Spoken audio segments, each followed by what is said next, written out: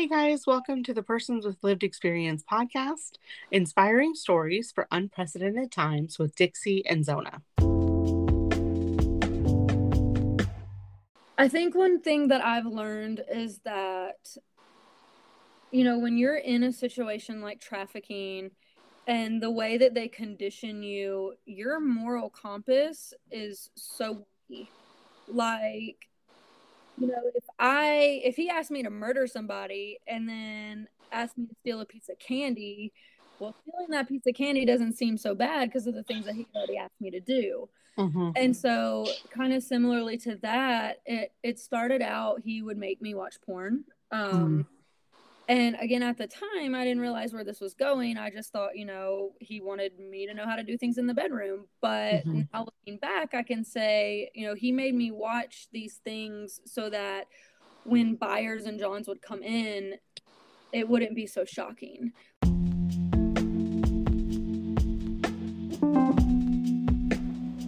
This podcast contains content that may be alarming to some listeners. Please check the show notes for more detailed descriptions and take precautions for yourself. Thank you.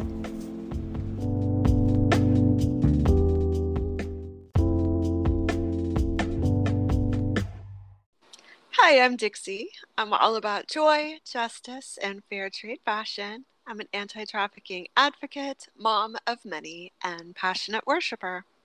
And I'm Zona. I'm a writer, speaker, a person with lived experience of human trafficking and homelessness, a tiny house enthusiast, and a serial foodie. And we have Hannah with us today. She holds a BA in sociology, will graduate in May with an MA in social justice and human rights. Super impressive. She's a board member for 2 anti-trafficking organizations, has held leadership positions within numerous nonprofits, and serves as a survivor consultant for Polaris Project and DHS's Blue Campaign.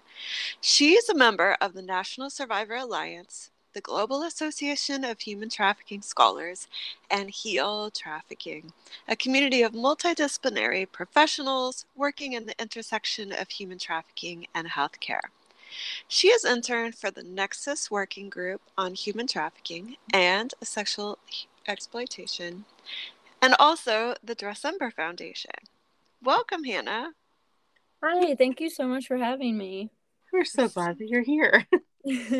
I'm glad to be here. Well, we would love to hear your story and just kind of walk us through all of these great things that you're doing. I actually was adopted. My biological mom, she was a drug addict. She had 5 of us. We're all a year apart and we all have different dads. So it was just, really a not good situation. And I was right in the middle and I was the only one she gave up for adoption. And I struggled with that for a really long time, which we can get into this later if you want to, but at 25 years old, now learning an alternative narrative to the fairy tale narrative of adoption and realizing that there are things like relinquishment trauma that literally affected me from the time I took my first breath. And so that in combination with, I had a lot of childhood abuse, sexual abuse from a family member, different things like that. I think that and the adoption trauma compounded and made me a really good target for trafficking. Especially also just, I was raised in a very religious household in the breadth of purity culture. And so, we were raised that, hey, this is the kind of man you need to be praying for. This is, if he checks these boxes, future husband material. And my trafficker met that criteria.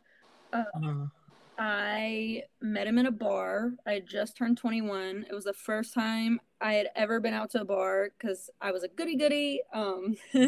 My parents were really strict as well, so there really wasn't much opportunity for that. So I went out to a bar, did not hold my alcohol well,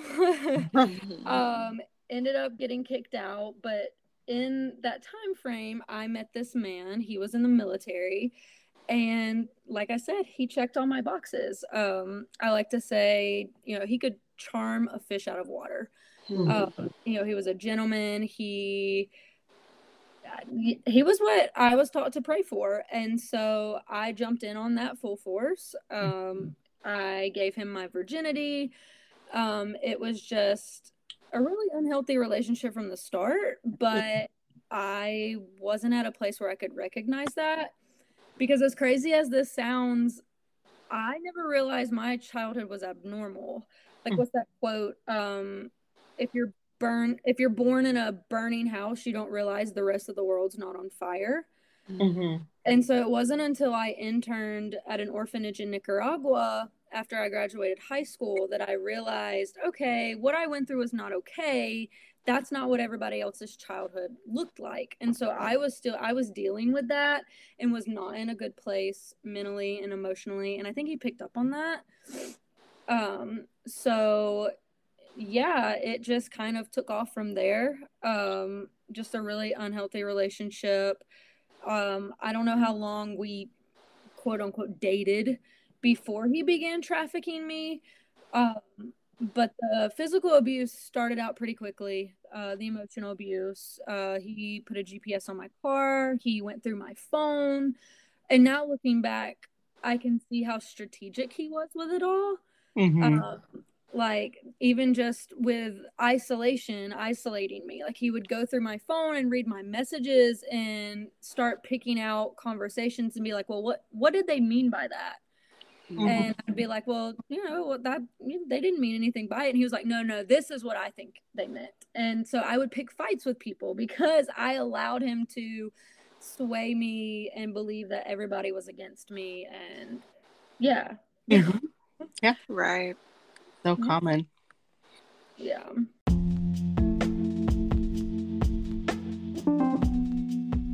This podcast is brought to you by the generous donations of the supporters of bringfreedom.org.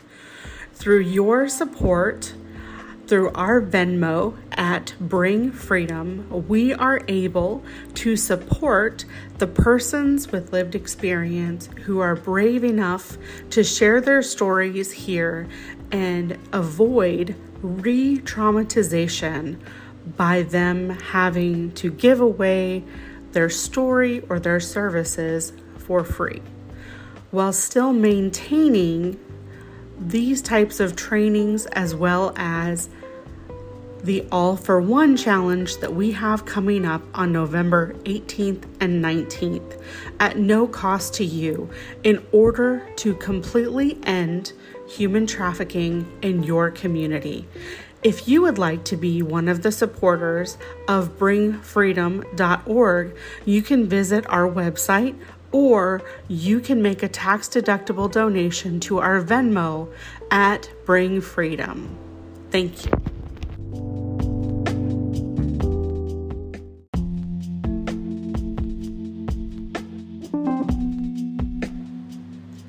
Bring Freedom's live anti-trafficking inspiration event is coming up on November 18th and 19th.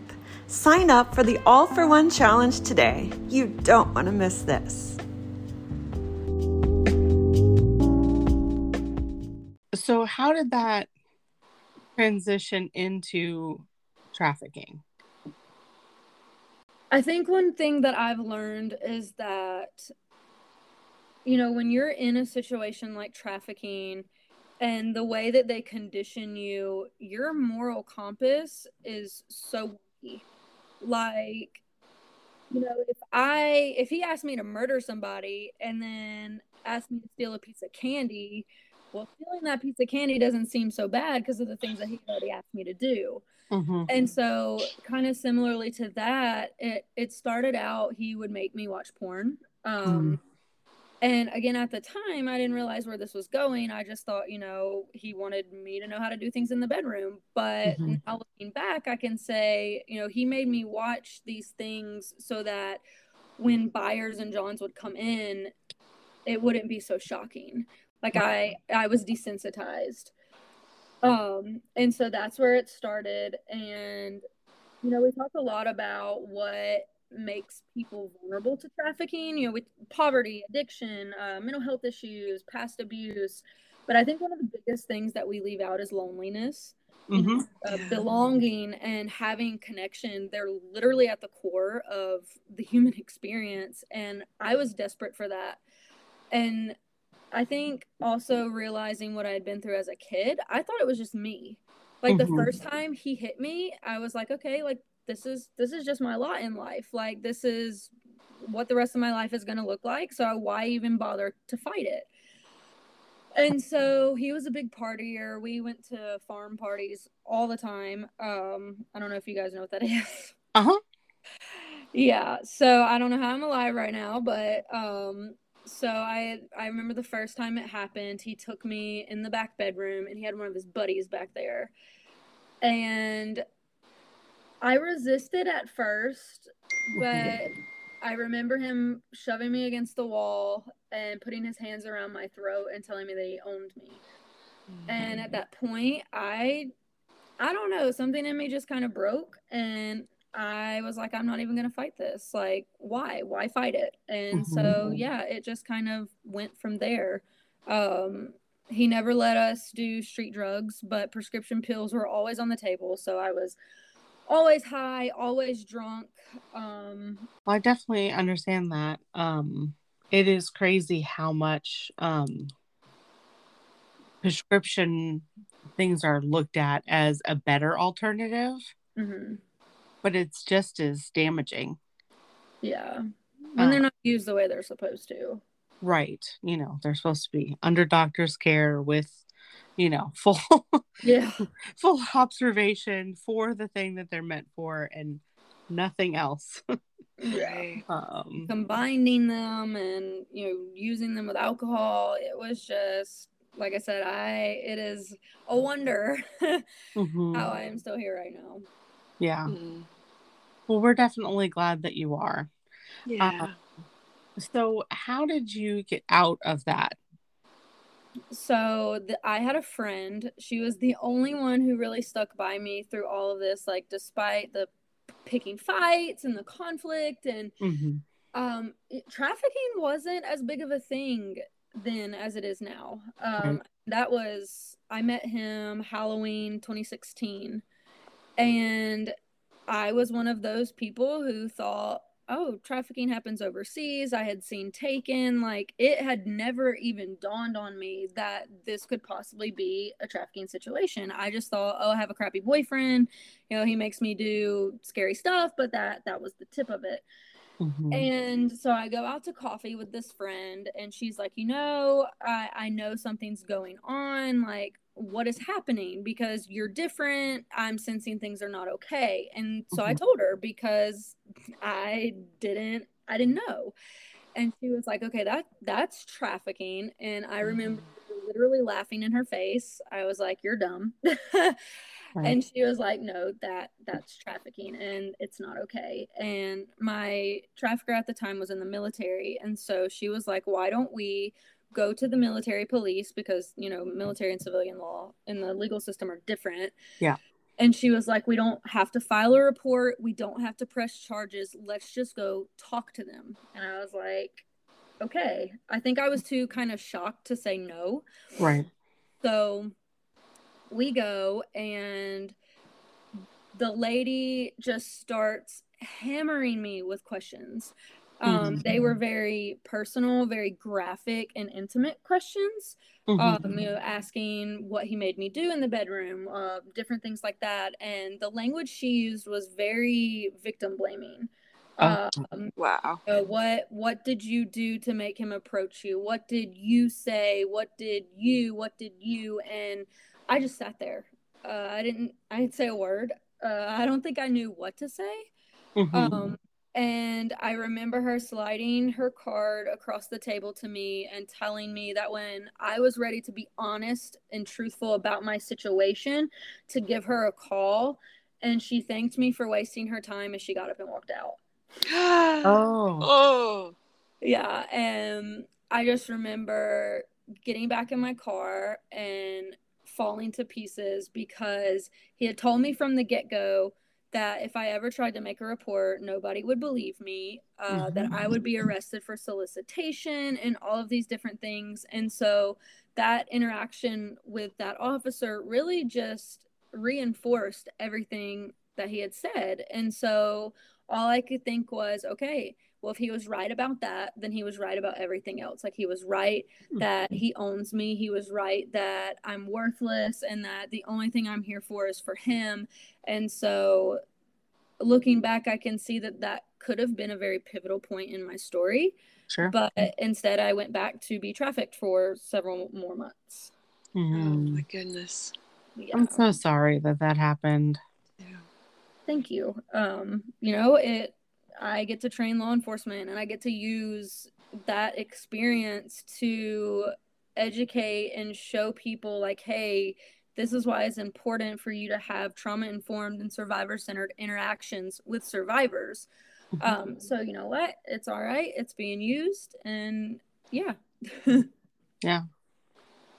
Yeah. So, what did that friend's reaction, like, how did she react to that experience? She was very level-headed, but that's just kind of how she is. She's considerably older than me. And unbeknownst to me at the time, her and her husband actually started an anti-trafficking organization, more so on the, you know, they would go in and help bring women and kids out.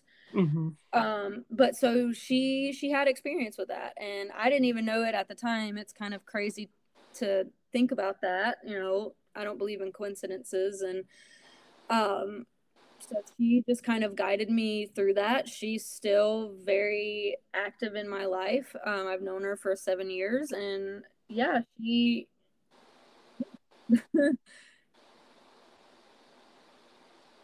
But the great thing is that she's stuck by you. Yeah. Yes, she has loved me well.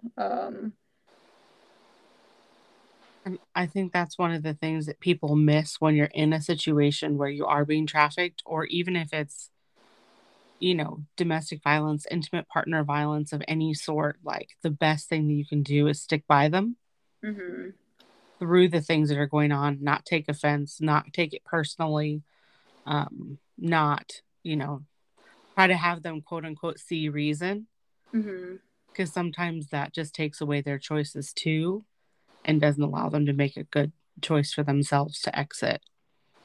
Yeah, and I agree with that. I mean, I think, you know, September is Suicide Awareness Month, and suicide is so prevalent, and suicidal ideations are prevalent in the survivor community. And I was doing a thing on social media the other day about, you know, suicide prevention is supporting survivors, because that support component is so critical, not just during the life, but when you're out of it. You know, we have that social isolation, and then we get out of it, and there's the social ostracization and the stigma. And, you know, I get it. Trafficking is a heavy topic, and I think it boils down to a lot of people don't know what to do in the face of it. It's valid. That's a valid thing, but it's also 2022, almost 2023. Like, we got to do better. Right. Absolutely. We absolutely do. So what was the point where you actually were able to finally, like, get away? Oh man. So I always assumed that he had connections higher up. Like, he always knew when they were going to be drug tested. You know, he always knew those things. And so it wasn't long after I went to the military police that I'm assuming he found out about it. And it became dangerous. And I know that sounds silly, but at that point, I didn't care about myself. Right. But I cared about my roommates. I had 2 roommates. They were my best friends in the entire world. And we reached a point between me going to the military police, and, you know, you build up, what's the word? You know, you start, if I drink a bottle of vodka every day, at some point I'm going to have to up my alcohol intake because it's not going to affect me the same.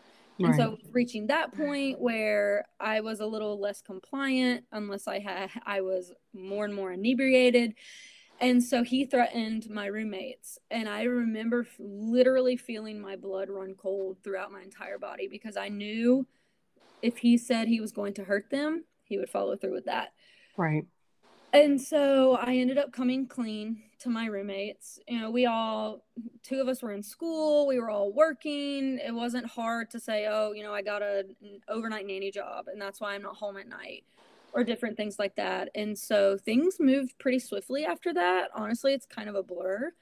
My roommate had a family friend who was just a wealthy older gentleman, and it sounds sketchy, but it wasn't like that.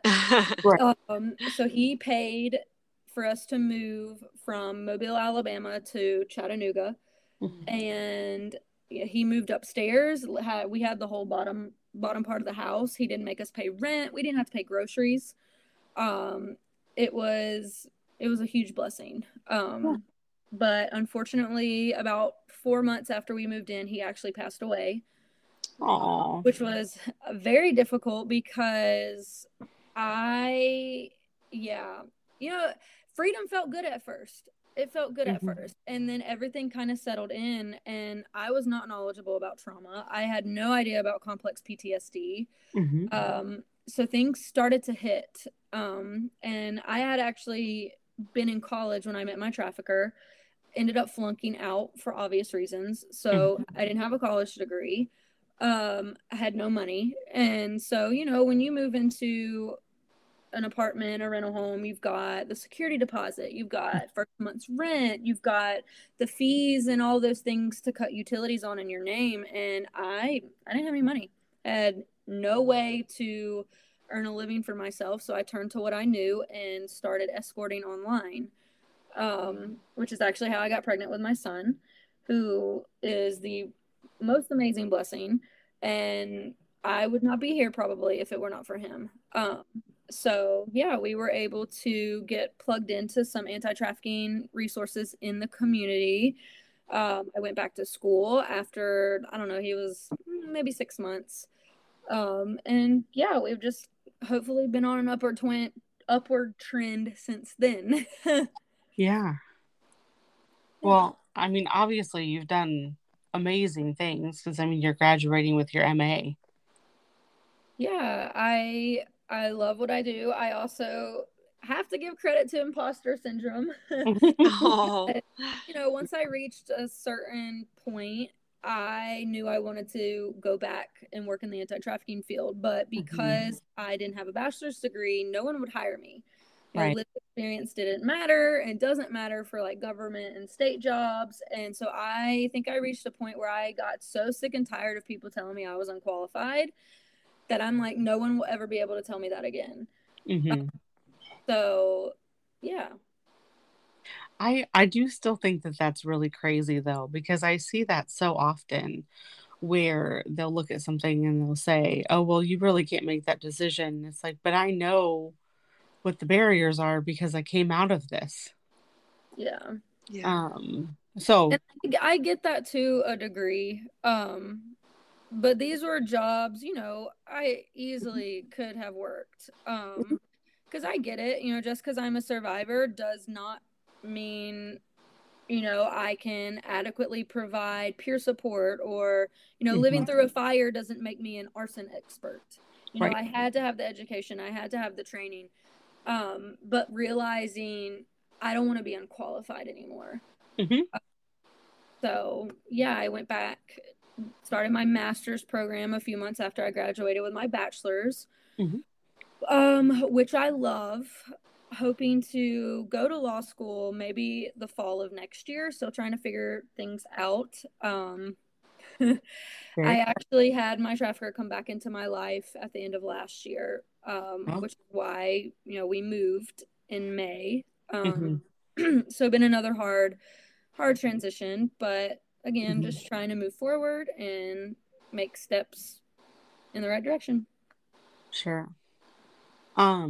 So can you talk a little bit about that process of what you were, I'm obviously not asking you to tell us where you moved. I'm just saying, like, deciding, you know, that is going to be the best option, is to go ahead and pack up and move on to a different area. talking about the first time or the second time? Either one, because I think that's something that people don't understand. And I know that I experienced that quite a bit. And it's almost like people looked at me like I was flaky. And I'm like, I'm not flaky, but I do have a survival instinct that kicks in. Yeah. I'd rather move than die. I know. It's like, if you want me to like get murdered, just say so. Like, right. I've heard that too, especially now. So my son is 3. And I've gotten a lot of flack. So last year I had to move back to my hometown in Alabama, for financial reasons. My roommate moved out, and so that was a big move. And then last November, I moved 18 hours across the country to go into a residential program, which was a very negative experience. So we were only there for 3 weeks, moved back to Alabama. And then this past May, we left Alabama. We're in Airbnbs, hotels, couch surfing, officially moved 10 hours away in June. So I've gotten a lot of flack as a single mom. Hey, your kid's 3. He needs structure. He needs stability. And, that echoed in my head a lot during this most recent process, because there was so much back and forth. Between, like I said, Airbnbs, hotels, the organization that had promised to support me financially with rental assistance pulled my rental assistance twice. Oh man. Yeah. So at one point I was like, when am I going to put myself on the back burner and put my son first? Because my trafficker and I had an agreement. I know this sounds nuts and people are probably going to think I'm crazy. But I showed up for work at night. He did not bother me at my home. So I put my son to bed. A sitter came over, stayed the night. I showed up the next morning before my son was awake. So nothing changed for him.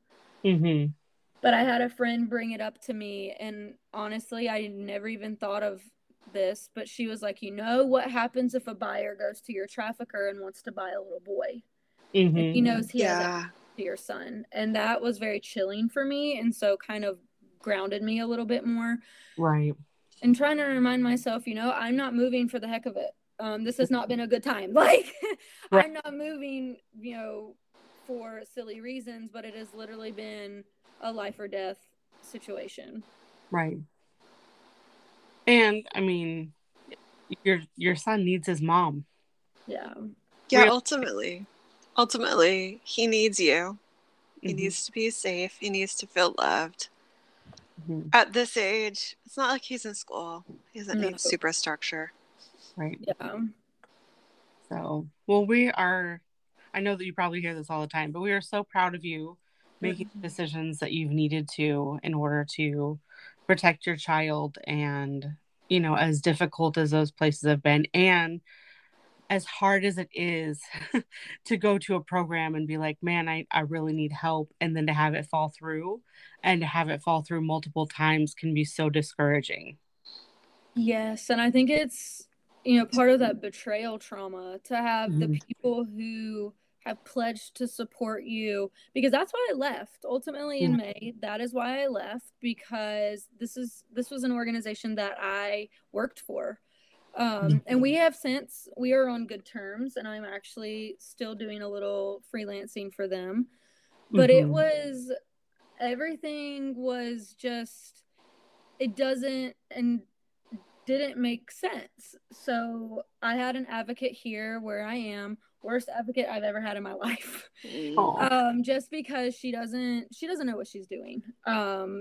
So there was a space in between when my Airbnb was up and when I could move into my rental home. It was, a few days. And my advocate was like, well, go back to Alabama. It's just a few days. You got to have a place to stay. And at the time, when you're in these high stress situations, that rational part of your brain is completely shut down. And so I know I'm responsible for my own choices, but I also put a lot of trust in her because she was my advocate. And so I went back to Alabama. My trafficker found out I was there. I tried to leave in the middle of the night, and he actually ran my son and I off the road, and we totaled my car.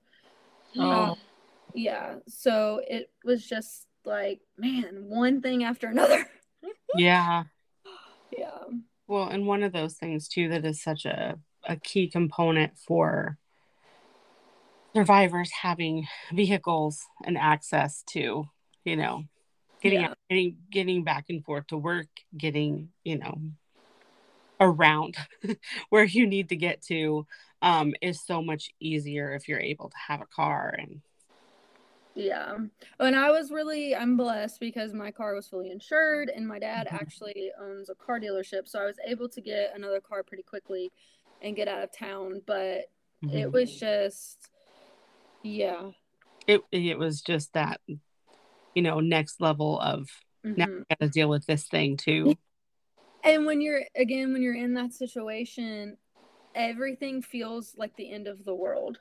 And I don't know, one thing after another, like getting denied for a student loan because my trafficker ran up my credit, so I didn't know how I was going to pay tuition, having him drain my bank account, you know, different things like that, one thing after another. And you know, they just accumulate. You're in fight or flight, you don't feel safe, you're exhausted. I wasn't sleeping, I wasn't eating.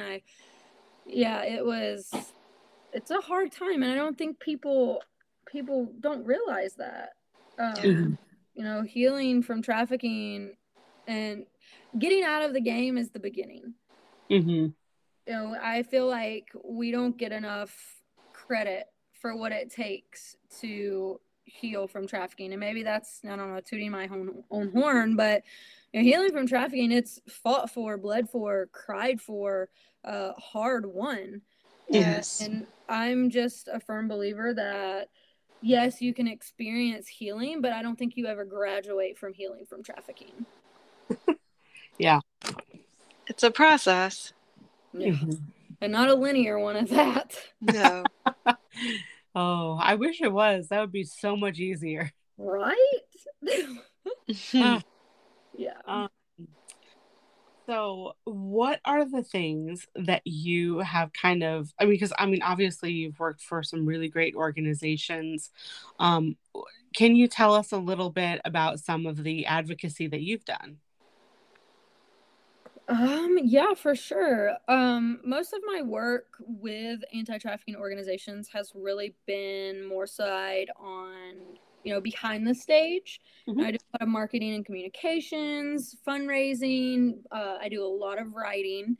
So a lot of my advocacy work has really just been of my own fruition, which I have taken a step back with that, obviously, in the last few months. I'm not working hands-on with survivors right now.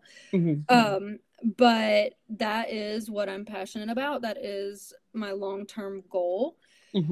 But right now, you know, I'm just kind of doing what I can. You know, last year when I moved back to my hometown in Alabama, I live in the boonies. Yeah. So there were no opportunities for me to work hands-on with survivors. So that's kind of why I made that transition to more of the online things. Okay. So I do a lot of technical trainings. I do a lot of podcast interviews, a lot of consulting work. So that's about the extent of my advocacy right now. Hey, that is plenty. That is definitely plenty. Just trying to kind of look through here because you had sent in a questionnaire. And what are ways that you've kind of built in some supports around yourself for your mental health or therapy, working through different processes? That has been another thing that has been hard won. Because I am learning, you know, my therapist told me, she's a Christian, and I am too, but she has lectured me multiple times on me casting my pearls before swines. Like regurgitating my trauma story in a way to almost self-sabotage, be like, okay, they're gonna leave me, so let me go ahead and trauma dump and then go ahead and get it over with. So I've had to be very proactive and very intentional with my community building. Because that has been very difficult for me. So that looks like, you know, I have multiple mentors. I have my therapist. I have a couple of really close friends, but I've had to keep my support system small. Again, because people are not knowledgeable about complex trauma and what it looks like to overcome that. And so learning to guard myself in that way, because I have never been very good at that. And I honestly, especially with the last few months, I feel like I've gone through more trauma trying to get out of the game than I did when I was in it. Wow. And a lot of that is because people don't know what they're doing. So the same way, you know, that I vet organizations for girls coming out of the game, I've learned to vet people and organizations for myself. I don't know if that answered your question. No, I think it does. I think I was talking to somebody who I was talking to somebody yesterday actually, and they were wanting to be in the process of somebody else getting out of the game. And I was just saying, you know, I don't think that this person is the person for you to help. Yeah. And as much as you love them and as much as you want them to be successful, having the understanding that you might not be the best solution for them is just as important as them not being the best solution for you. And being able to put those boundaries in place, I think, is really healing. And it's okay even to renegotiate boundaries throughout a relationship. And I think that's something that when your boundaries have been so violated and your, you know, your morals have been questioned, things that you're like, I would never do this. When those things have happened, sometimes we forget that it's okay to set good boundaries or to vet people or to decide, hey, I might have this friend, but this is a surface level friend. Yeah. We talk about surface level things, but it's not necessarily somebody I share my heart with. Yeah. And it's even people close to you. I'm learning that. Like she was one of my best friends, helping her get out of the game the last few months. And, you know, survivors can be manipulative. It's a survival tactic. I mean, let's be real. They can be manipulative. They can be unstable. I have yet to meet a survivor that at some point has not meets the criteria for borderline personality disorder, which, you know, I feel gets a really bad rap, but I feel that borderline is a trauma response. It is, because I know survivors who've healed from it. Yeah.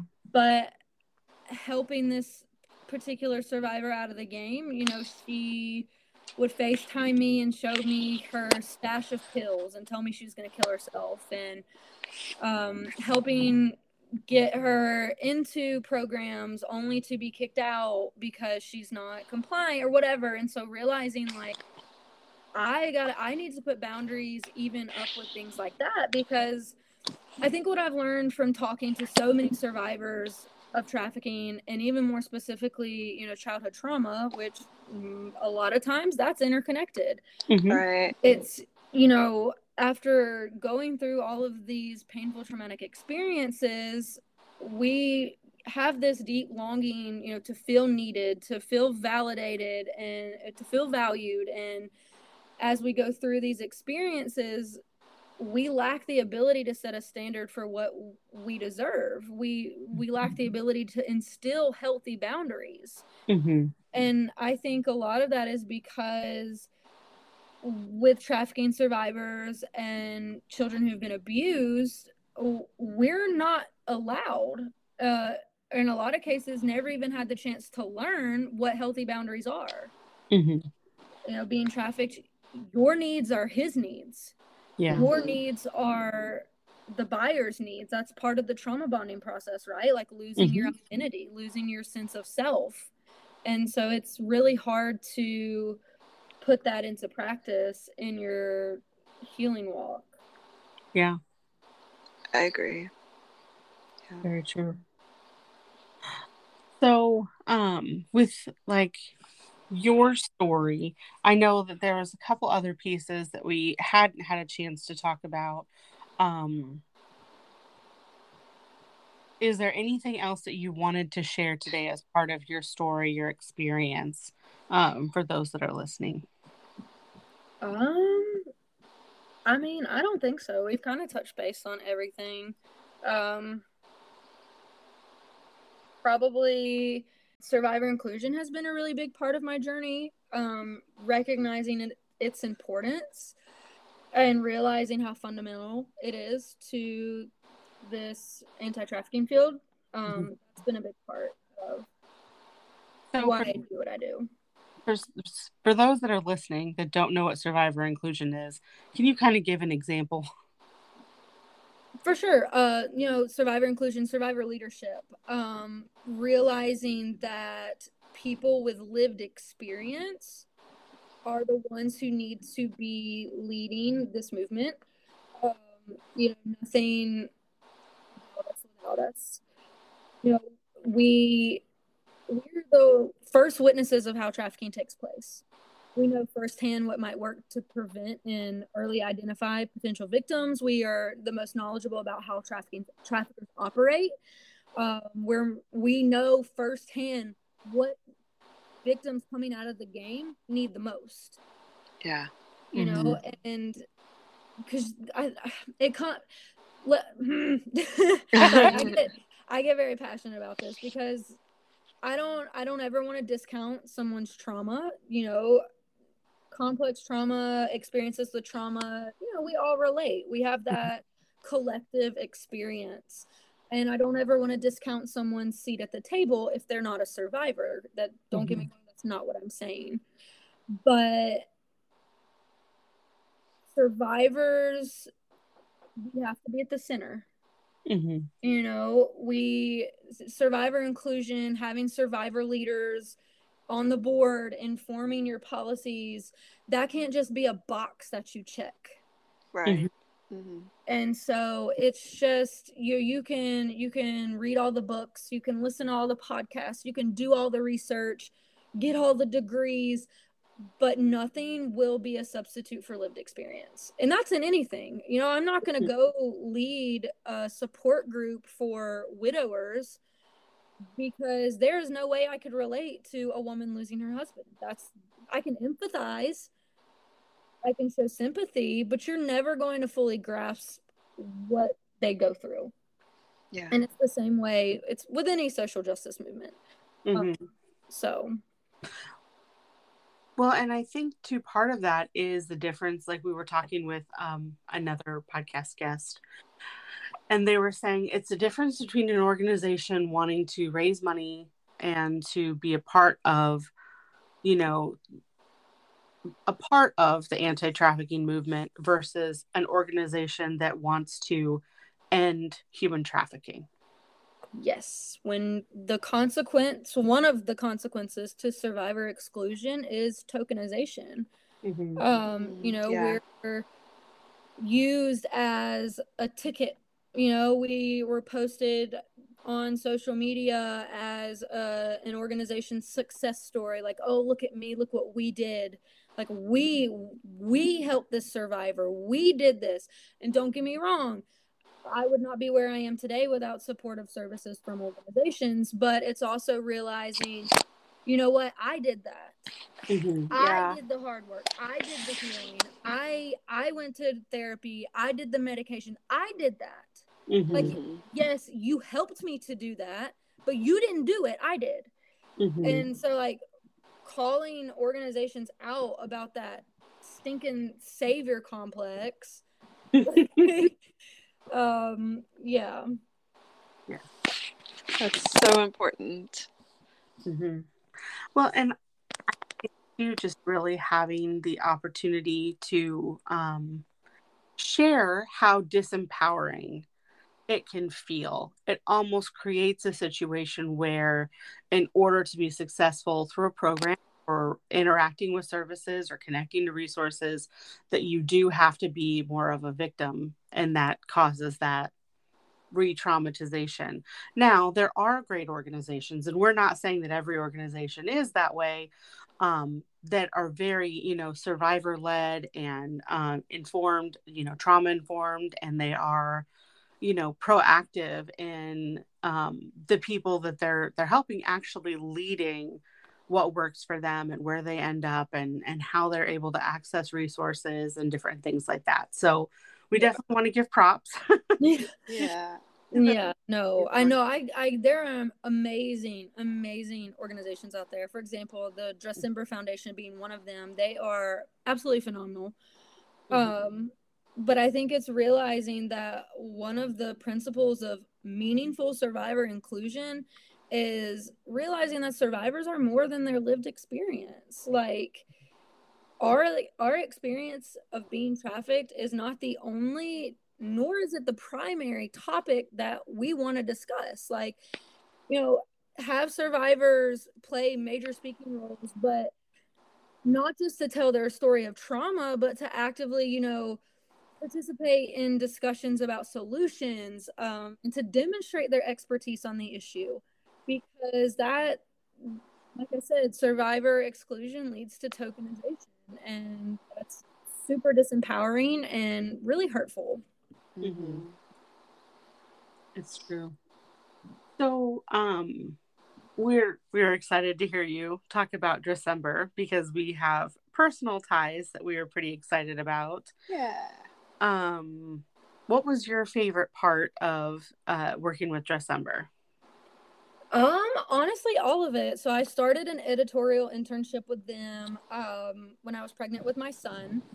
I have worked for them as a blog contributor, and now I just do some consulting work. I was recently on one of their webinars, Things Survivors Wish You Knew, which got a lot of positive feedback, which I can't say too much, but they kind of moved forward with another initiative built off of that, which will be announced. I think they said October 3rd. So I got to be a part of that, which is really fun. But they go above and beyond to, ensure survivor inclusion, to ensure that survivors are empowered in the work that they do with them. Yes. And so it's just, they are best of the best. I love Blythe.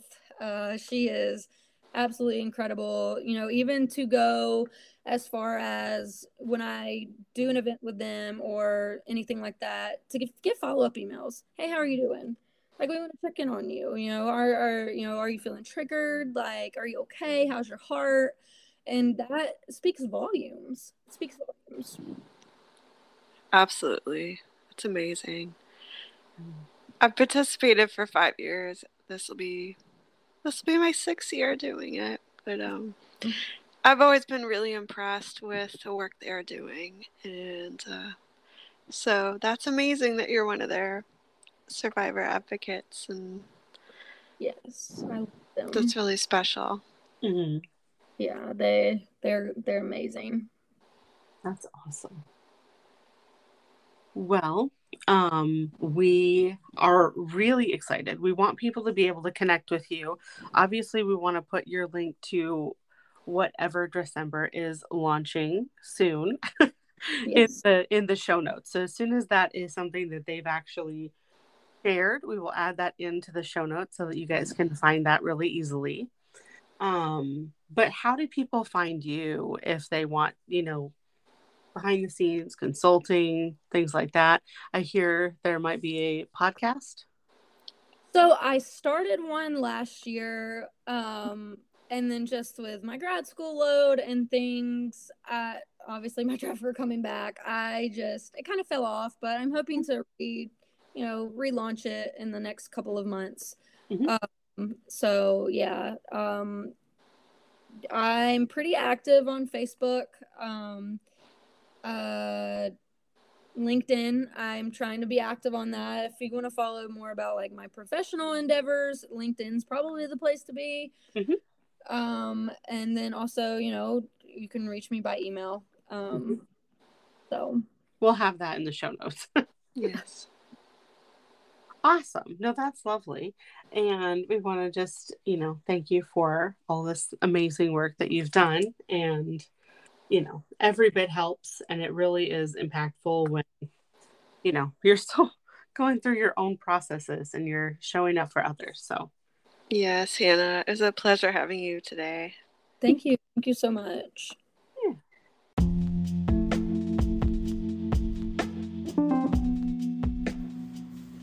Thanks for joining us today.